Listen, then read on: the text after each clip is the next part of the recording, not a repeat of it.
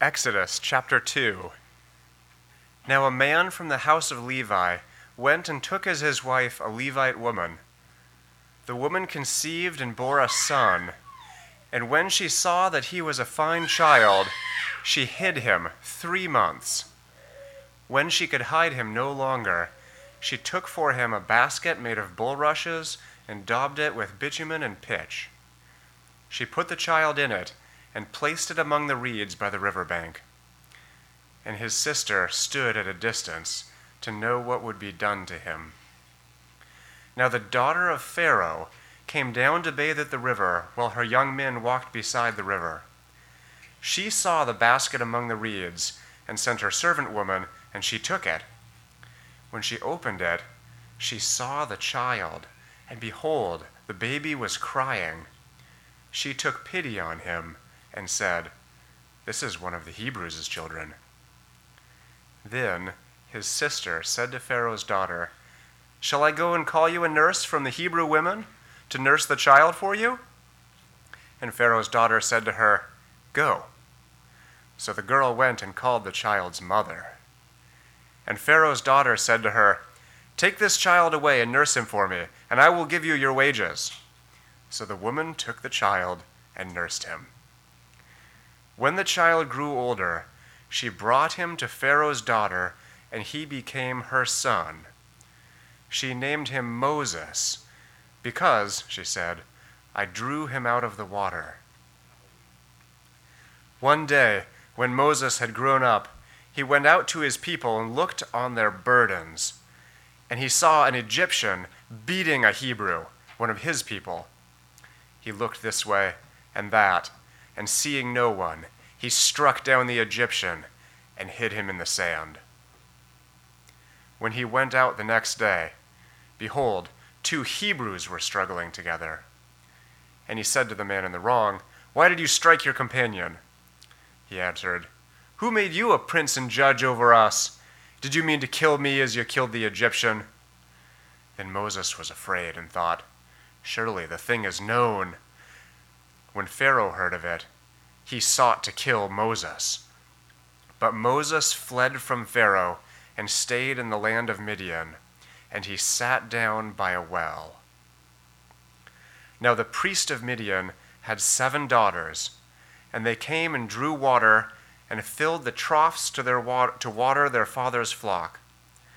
The shepherds came and drove them away, but Moses stood up and saved them and watered their flock.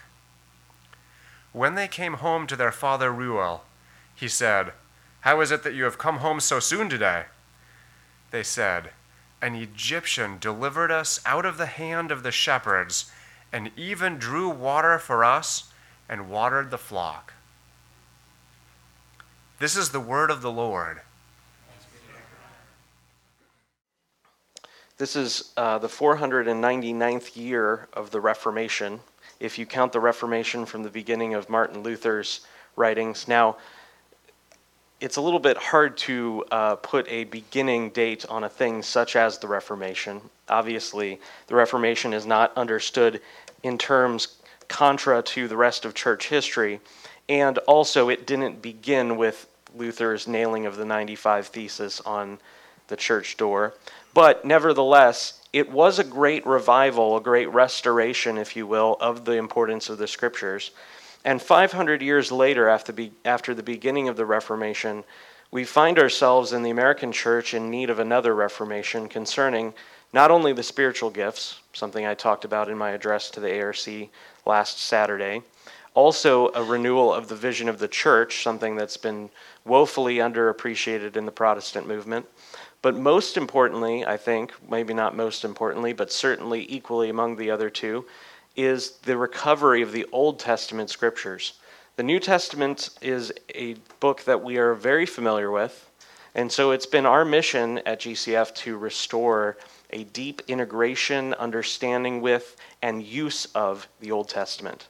And the reason why it has been neglected is primarily a number of theological errors which have caused us to neglect the importance of the Old Testament, seeing it as not applicable neither for a real sense, such as Some people believe that the law has passed away in such a way as to say that it doesn't have any meaning for us, that we can't understand anything of it, that it can't benefit us. But in addition to that, we become Christians who can't reason ethically. And the reason why we can't reason ethically is we postulate, or we suppose, we set up for our own selves a doctrine called natural law. And that natural law doctrine means that there is a common law that all men are able to observe and to perceive, and that is able to be reasoned to and appealed to. And we don't have to go to the scriptures. We can just go to a common ethic among all other men. But this is not the case. The scriptures reason in a certain way. They reason in a particular manner, and that reasoning must be adopted and held to. We're going to see something in today's passage that I believe I'm convinced actually is a vindication of God's righteousness. And one of the great errors, because we don't know how to reason ethically, is when we then return to the Old Testament stories, we read into the text certain things that are not there, that distract us from the intention of the author. And I'm convinced this passage has one of those. If you've ever seen The Prince of Egypt, the Disney movie, or you've possibly, I don't think this is even covered, maybe it's covered in the Ten Commandments, the old one with Yul Brynner and all those guys, Charlton Heston.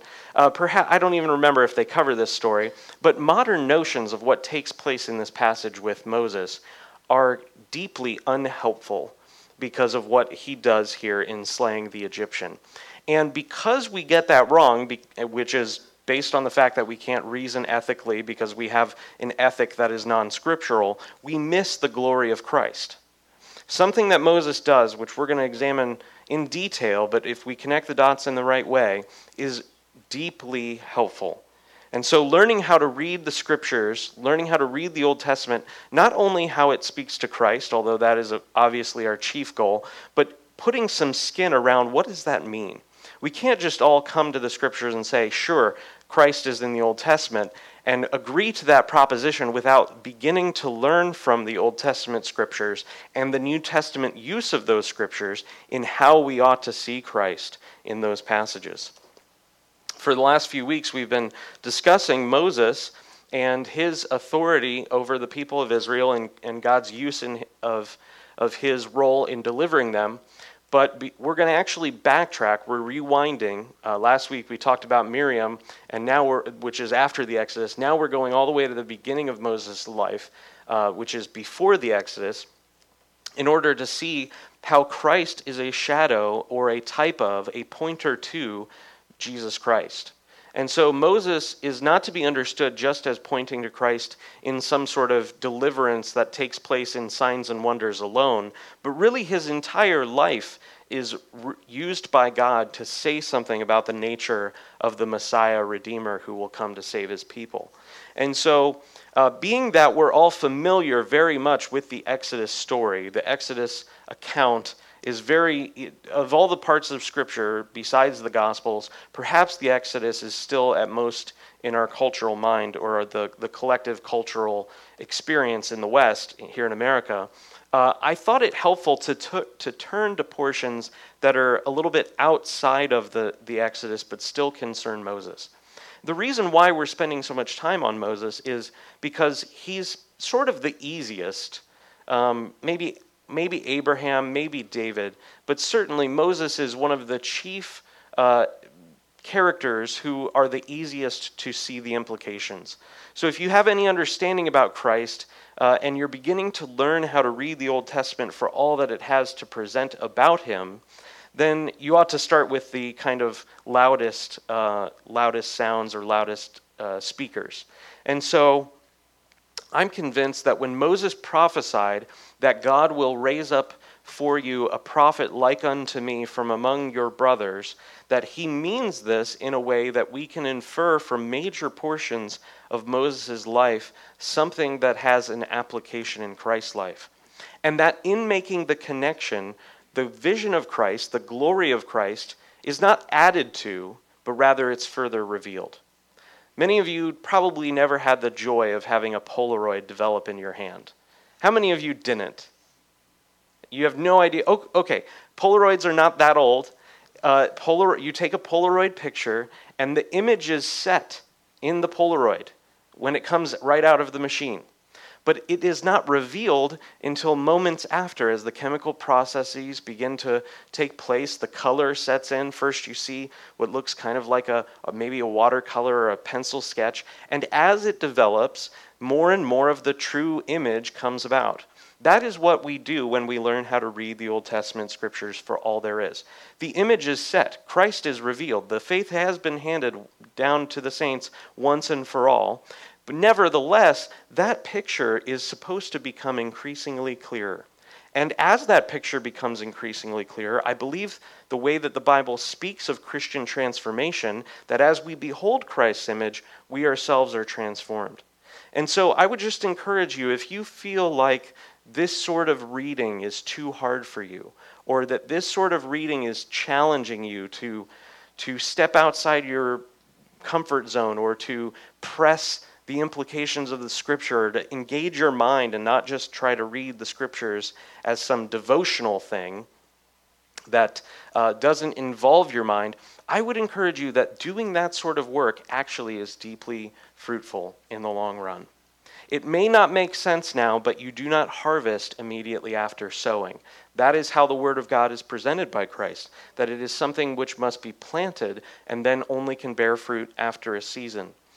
And so I would just say that if you are being stretched by these things, stick with it. There are deep and wonderful treasures to be found. Not only King David in writing his psalm that he would see wonderful things from the law, but not only does David extol the virtues of the scriptures, but theologians throughout the centuries have. One of my favorite ones is a man by the name of George Herbert, who was an English minister in the 1600s, immediately preceded the career of John Donne, if you might know John Donne. And he described the scriptures as a constellation. And each verse is like a star. And as the verses are connected together, the emerging picture begins to take shape.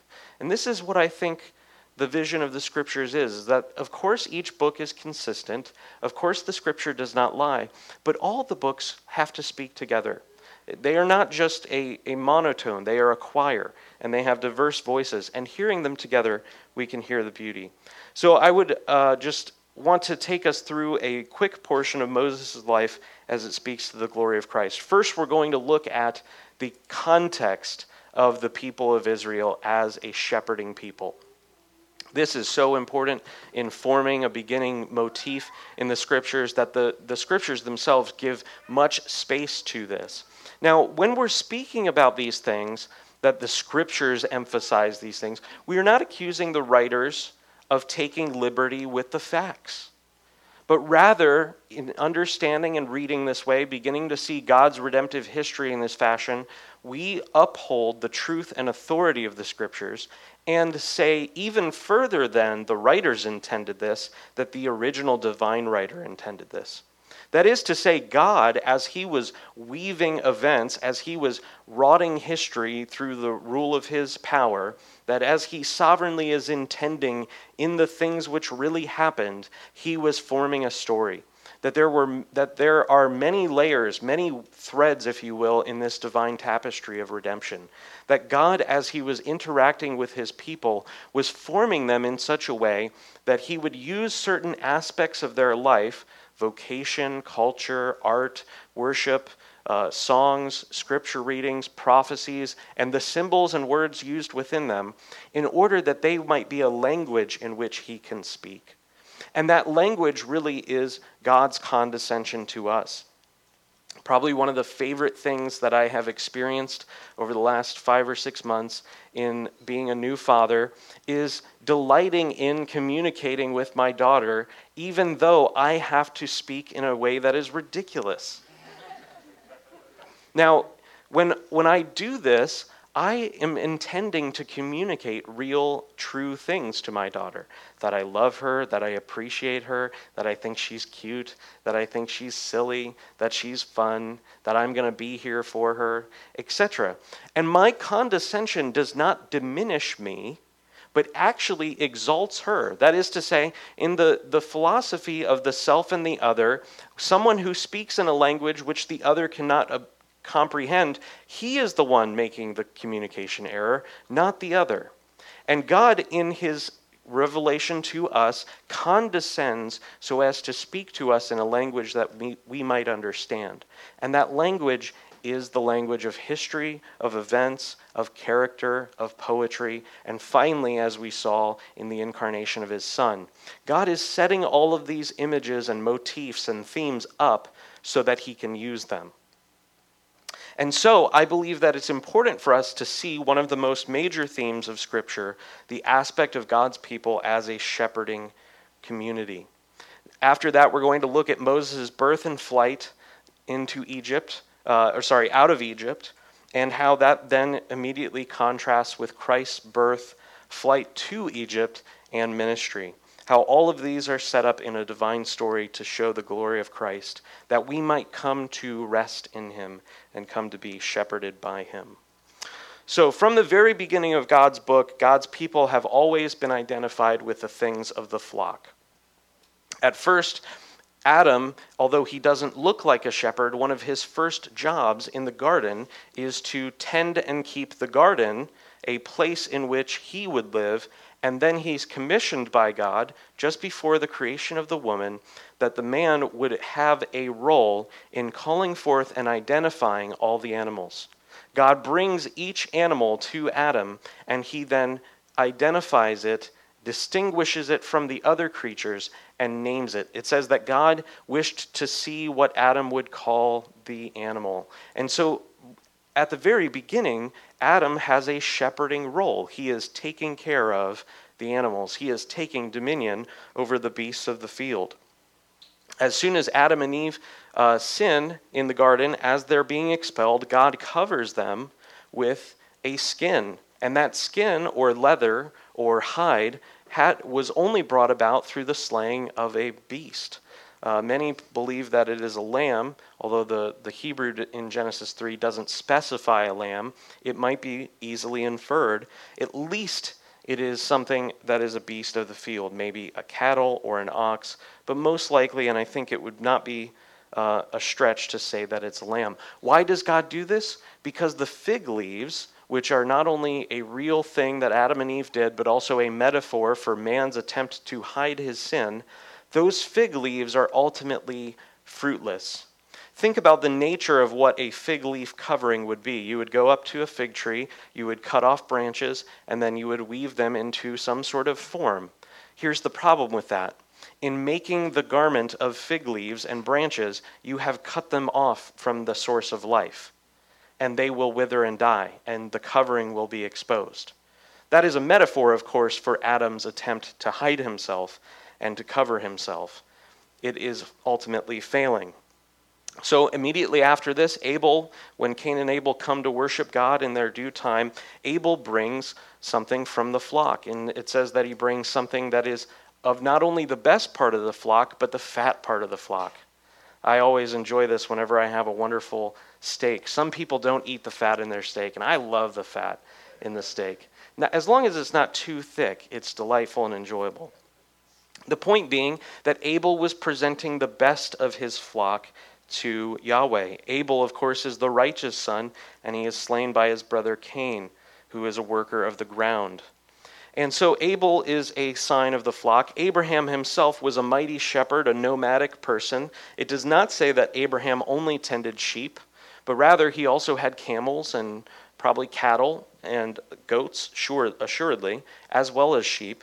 And he was a mighty shepherd. He was a mighty man who had a great flock, such that he had not only servants to attend that flock, but he had enough money and enough servants to have an army in that flock.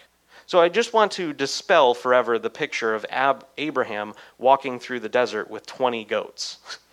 Abraham had hundreds and hundreds. I mean, his flock was huge, and he had servants enough to defeat 5 kings. When Lot gets taken by the various 5 kings around in the areas near Sodom and Gomorrah, Abraham rises up and delivers Lot from those kings and takes their plunder.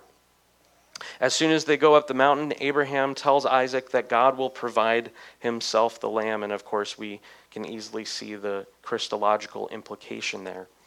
Abraham is trusting that God will provide not only for his son, but also the flock. And God is providing for himself, it says in the English Standard, an ascension offering, or a burnt offering, but the word really is an ascension offering. The fact that Abraham and Isaac must appear before God. And as they ascend the mountain to offer a sacrifice or an offering, it is an ascension offering. And so we see the implication that God cannot be approached in our own standing, but that if we were to come before God, we must be cut and burned. This is what the flaming sword was in the garden. That if Adam and Eve wished to get back into the garden, they would have to be cut and burned because they would pass through that sword. Before God calls Jacob to flee from Laban, he prospers Laban's flock in Jacob's hand. And in fact, Jacob blesses Laban's flock so much and so greatly that he sets up his own little skimming operation, and he begins to take the stronger parts of Laban's flock. He's the first genetic breeder that we see in the history of the world. And if you don't know what I'm talking about, go read the story. It's quite amazing. It's quite sophisticated. And Jacob plunders Laban in a sense, although he does no unrighteousness to him. But the point of that is this, that God's blessing on all of his people throughout the scriptures, up until the point of Jacob, and then continuing with Joseph, as we'll see in a moment, and really throughout the entire scriptures, that God's blessing on his people through their administration of unrighteous things always was done to confirm the surety, the success, and the final glory of his covenant. That is, God gives blessings and graces on his people in order to confirm the thing all the more. So, when Joseph goes down to Egypt, he prospers Egypt by telling them to store grain. Remember, Pharaoh has a dream that 7 cattle come up out of the Nile, and then 7 other, and the first 7 are fat. They're very good, choice cattle. And then the 7 other cattle that come up are skinny, and they eat the other cattle. This is a very terrifying dream. Cows are vegetarians. Skinny cattle eating other cattle must have been quite gruesome. The point being that Joseph interprets the dream of Pharaoh and says that there will be a famine on all the land, such as has never occurred. And at this point, God uses Joseph to not only save Egypt, not only protect them from the famine, but really, in a very real way, Joseph saves the entire world.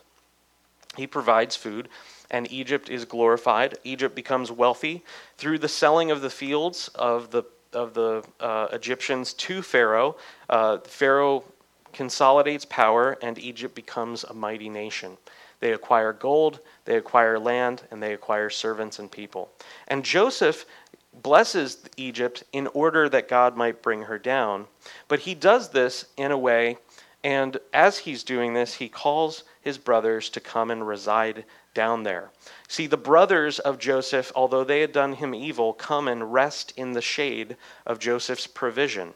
And in this, he tells them to emphasize the nature of their calling as shepherds. Genesis 46, Joseph said to his brothers and to his father's household, I will go up and tell Pharaoh and will say to him, my brothers and my father's household, who were in the land of Canaan, have come to me. And the men are shepherds, for they have been keepers of livestock, and they have brought their flocks and their herds and all that they have. The whole nation of Israel is prefigured here in Jacob and his sons. That is, the sons are the heads of the tribes. And it says that they're all shepherds. Verse 33, when Pharaoh calls you and says, what is your occupation? Verse 34, you shall say, your servants have been keepers of livestock from our youth, and even until now, both we and our fathers, in order that you may dwell in the land of Goshen. Now this was obviously not a lie. If you know how to read the scriptures, Abraham, Isaac, and Jacob were all shepherds. They were all herdsmen. And so these boys have adopted the family business. And they've come down to Egypt to find rest in Joseph's provision. And then they are told to emphasize this fact to the Egyptians. Joseph says this, in order that you may dwell in the land of Goshen, for every shepherd is an abomination to the Egyptians. Now, we're not given a lot of understanding of why this is the case. Nevertheless, Joseph does this so that the people of the Hebrews would be culturally distinct from the people of the Egyptians. That is, they wouldn't mesh. They wouldn't get lost through intermarriage and through moving in with one another. There would be a cultural and diverse identity. And he does this, and the deep enmity, which is, of course, at work between the seed and the serpent, is the same enmity here. That is to say that there are people who the Egyptians hate, and those people are shepherds. And it just so happens to be the case that the Hebrews are shepherds. The point being here that there is an antipathy, there is a hatred between the Egyptians and the Israelites, and it's already at work at this early stage in the passage. Joseph dies, and after this, the Egyptians come and persecute the people. Now, this persecution was not merited, nor was it deserved. It wasn't something that they had earned. Nevertheless, God uses it for his own glory. This brings us up to Moses. But I think it's important that we see Moses and what he does for the people of Israel in the context of the fact that the people of Israel are a shepherding people. They are not simply nomadic people. They are not simply, as they will become, farmers or agrarian people. They are shepherding people. They tend the flock. So before the time of Moses' birth, when we arrive to Moses in the story, Pharaoh has commanded an evil and wicked thing, that all of the males of the Hebrews be thrown into the Nile. And this idea it has some aspect of, I think, a idolatry in it. That is, not only did the Egyptians worship the Nile, but they saw it as their sense of blessing, their sense of prosperity. And so they saw the Nile as a avenue by which the gods of the Egyptians might be appeased. And so I think that this aspect is not only showing a rivalry because the people of the Hebrews are growing great, it also is somewhat idolatrous. We see this go on in the land of Canaan when the Israelites begin to offer up their children to Moloch. This same idea is taking place, that they might give their children over to the Nile, that it would be received and that the Nile would lap them up, if you will. At this time, Moses' mother defies the command of the Egyptians, and she defies it for a particular reason, the righteousness of God. And what she does in this story is she creates a basket of bulrushes and forms it with bitumen and pitch. One of the interesting things of the scriptures is, up until this point, the only time pitch had been used before is in the Ark of Noah. And so she understands or doesn't understand, but nevertheless does this very thing. She makes an ark, if you will, in which she places Moses and then puts him on the waters. Moses goes forth and ultimately is seen by Pharaoh's daughter. By faith, Hebrews 11:23, by faith Moses, when he was born, was hidden for 3 months by his parents because they saw that the child was beautiful and they were not afraid of the king's edict. You see, this is something that the scriptures commend as a righteous refusal to follow the governmental authorities. Christians, if you are not yet understanding that there is a righteous refusal of governmental authorities, you must develop this theology now.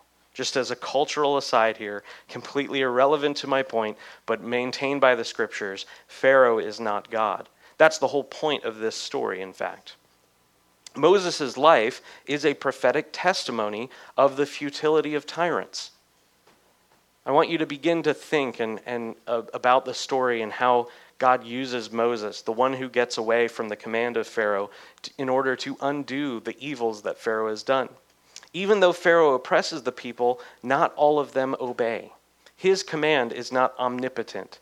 Although he issues a thing, it does not come to pass. I think one of the things that's very interesting about this passage is that God uses Pharaoh's own daughter to subvert Pharaoh's plan. I hope you see the irony there.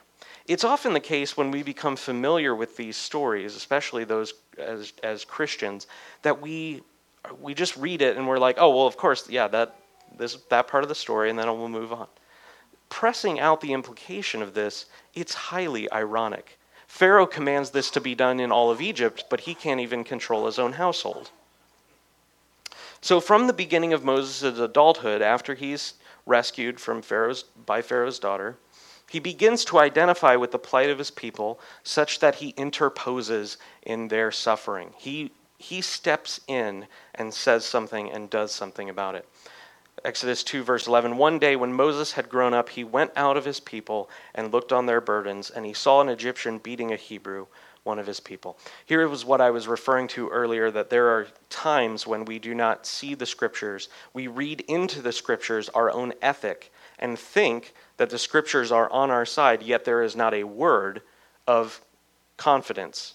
That is, the scripture doesn't give us any evidence or any justification for our position, but rather, and in fact, we might be able to argue strongly to the contrary, that Moses sinned here. We have no justification for saying that. While you may assume that Moses does wrong, nothing from the text indicates that this wasn't a justified use of force on the part of Moses. Why is it important to see this? Because I believe that there's a connection here that is deeply important. Moses departs for fear of reprisal, not fear that he would be caught and judged righteously. See, we have this common law doctrine, and so we think, he's afraid that he'll be caught and tried. But in the Egyptian culture and the Egyptian law, anyone who was not an Egyptian who killed an Egyptian was automatically guilty. It's not like God's law, which is unique and special in history, that present a justified use of force. In any culture around the world at this time, if you were not a native and you killed a native, you were already guilty.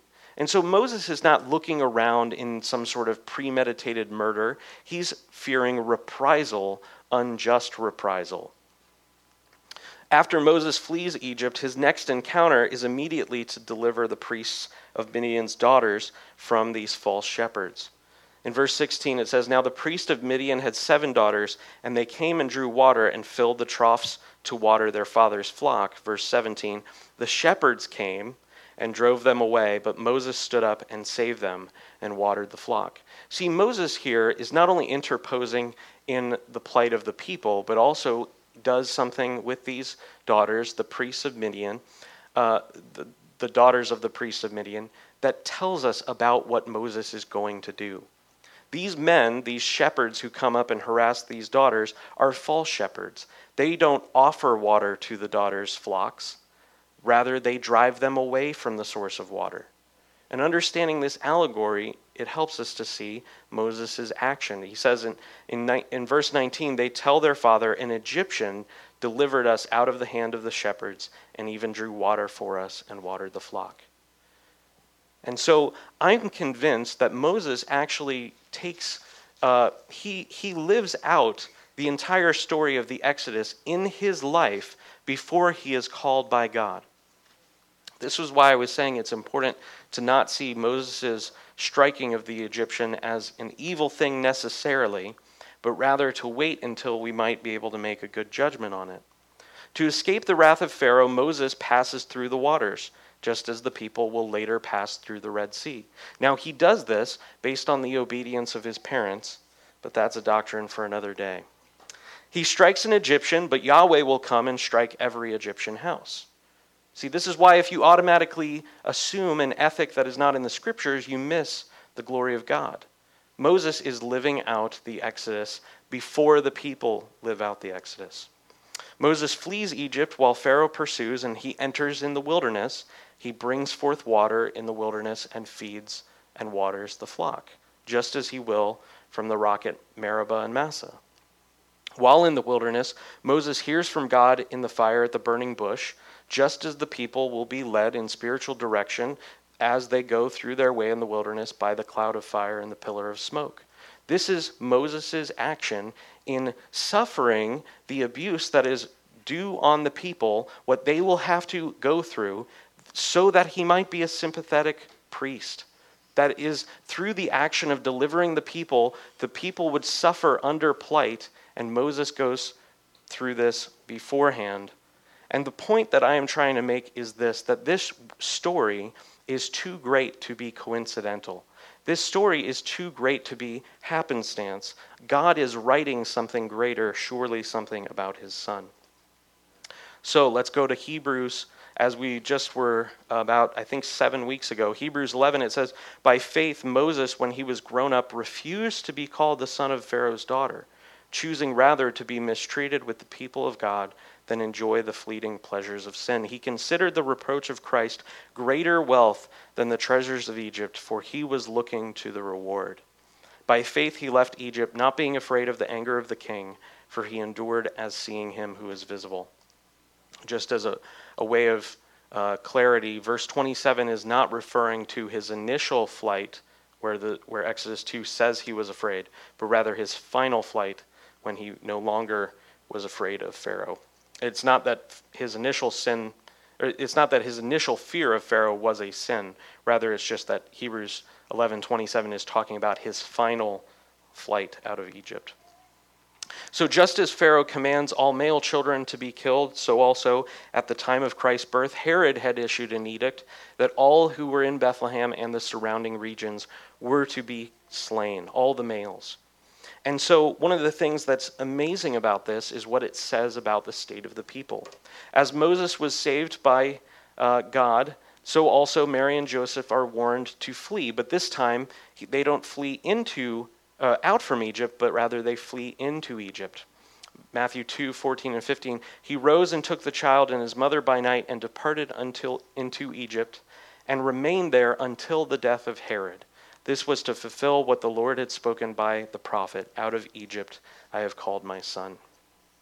Matthew's quotation here of the prophet shows us the spiritual state of Israel. Now, I want you to think about this for a second. And I want you to make the parallels here.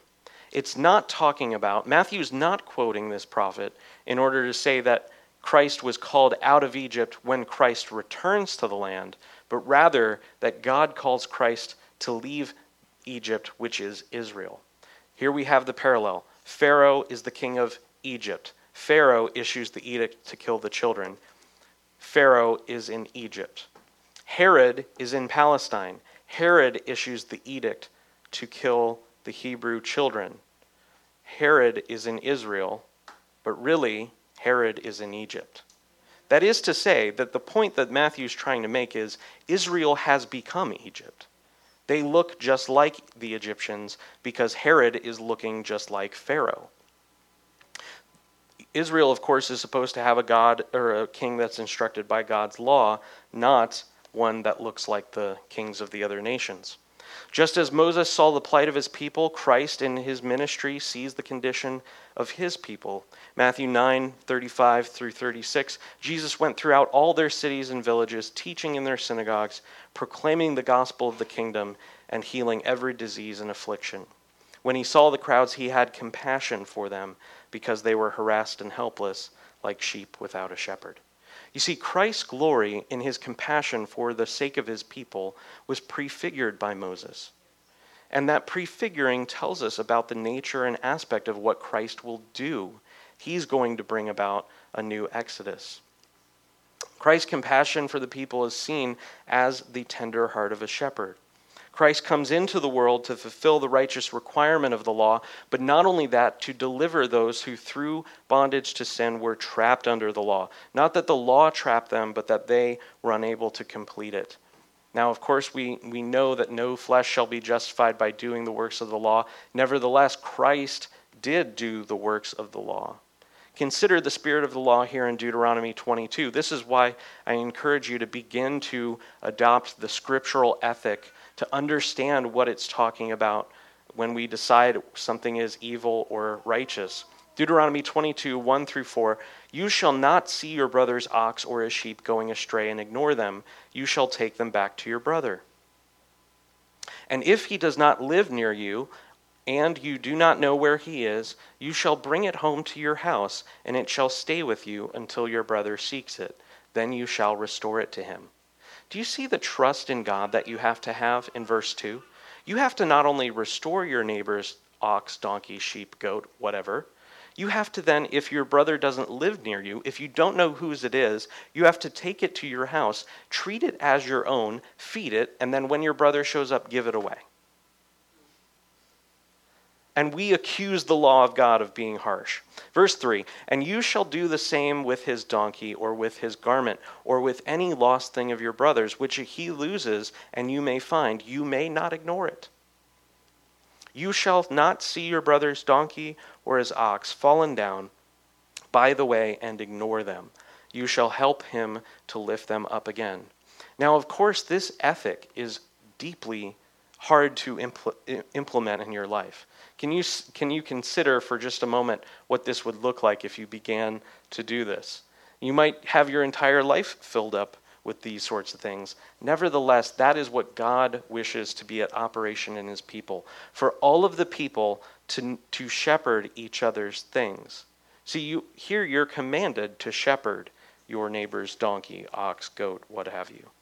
The point being this, that this law is not only given to God's people in order that they might have a righteous society, but it really is given in order for us to see the glory of Christ, what he does in his earthly ministry, completely, perfectly fulfilling this law. As Paul teaches us to read in 1 Corinthians 9, surely God is not concerned with oxen. Obviously, the importance of restoring your neighbor is more important than restoring your neighbor's ox. It is not just about physical things, but rather about spiritual things as well that God is concerned. Through this law, we see the glory of Christ such that in his perfect fulfillment, in his earthly ministry, he kept the entire law, including this provision, as it is spiritually understood to be his shepherding of the people. Christ rescues all the lost sheep of the house of Israel, and even beyond that. When he's approached by the Canaanite woman that she might have her daughter healed or delivered, what have you, he says, I have come to restore the lost sheep of the house of Israel. And he then, presses this issue, and she basically says, well, I still need you, and he recognizes her deep faith. See, Christ is not only considering the neighbor's donkey, he's also considering the stranger and the alien among their midst. Furthermore, when Christ is doing battle with the Pharisees, he is not just trying to win a religious contest. We miss the point of his confrontation being in public. He confronts the Pharisees that he might deliver the people from their blind adherence to listening to the Pharisees in their legalism, and so as keeping the harsh and oppressive burdens upon them. That's what it means in Deuteronomy 22, verse 4, that you shall not see your brother's donkey or oxen fallen down. You shall help him to lift up again. That is the point of what Jesus was condemning the Pharisees for, is they were laying this bondage and legalism on people such that they could not even see, let alone enter the kingdom of God. Christ is not only the great shepherd who restores all the lost sheep, he also restores those who are outside the people of Israel as a nation at the time, and also delivers them up from their burdens. Christ's ministry in gathering his flock, though perfect, is not yet complete. Christ, in his wonderful high priestly shepherding role, appoints under-shepherds who he gives to his people, that those under-shepherds might carry on the exact same ministry that he has. And he himself is still drawing a flock from every tribe, tongue, and nation. This is what we see at the end of the scriptures in Revelation 4 and 5. Around God's throne, as the church is presented in her spiritual state, attending to worship, we see a people from every tribe, tongue, and nation. Christ is not only a shepherd of Israel, Christ is shepherding the nations, namely his people. And as he is appointed under shepherds, he does this for the health of his people. One of my favorite passages, something that I return to over and over again, is 1 Peter 5, because it is a great consolation for anyone who's involved in ministry or discipleship or pastoring, that pastoral shepherding work is deeply troubling at times, and yet Christ promises to give an unfading crown. He promises to restore and to bless and to honor those who uphold his model of shepherding. So my question to you is this: are you thirsty? Do you recognize your need to be shepherded by Christ? It's not enough to see the glory of Christ in all of these ways, that he is the shepherd of his people, that he offers them water in the wilderness, and not come to him to drink from him. This is what Christ is doing in forming a people. And at the last, as the wolves are surrounding his flock, Christ goes to the place of death in order to interpose between his flock and those forces which seek to persecute them and kill them. As Christ goes up onto the cross after he dies at his final hour, his side is pierced, and out from that piercing flow two things, blood and water. And those two things are spiritually understood to be a deep cleansing and atonement of sin, such that you might be washed perfectly and totally. That no matter what you have done in your life, that iniquity that you have committed before God and against your neighbor, that might be washed, cleansed, set aside, removed. And not only does blood pour out, but also water, the point being that Christ died of thirst, and yet his thirst has become for you a wellspring of everlasting life, such that if you drink of it, you likewise will have living waters coming forth from you, that you might be able to give to your neighbor. But do not miss the point here at all. Christ is not just a shepherd in a theoretical sense. Are you thirsty for Christ? Do you recognize your need to be shepherded by Christ?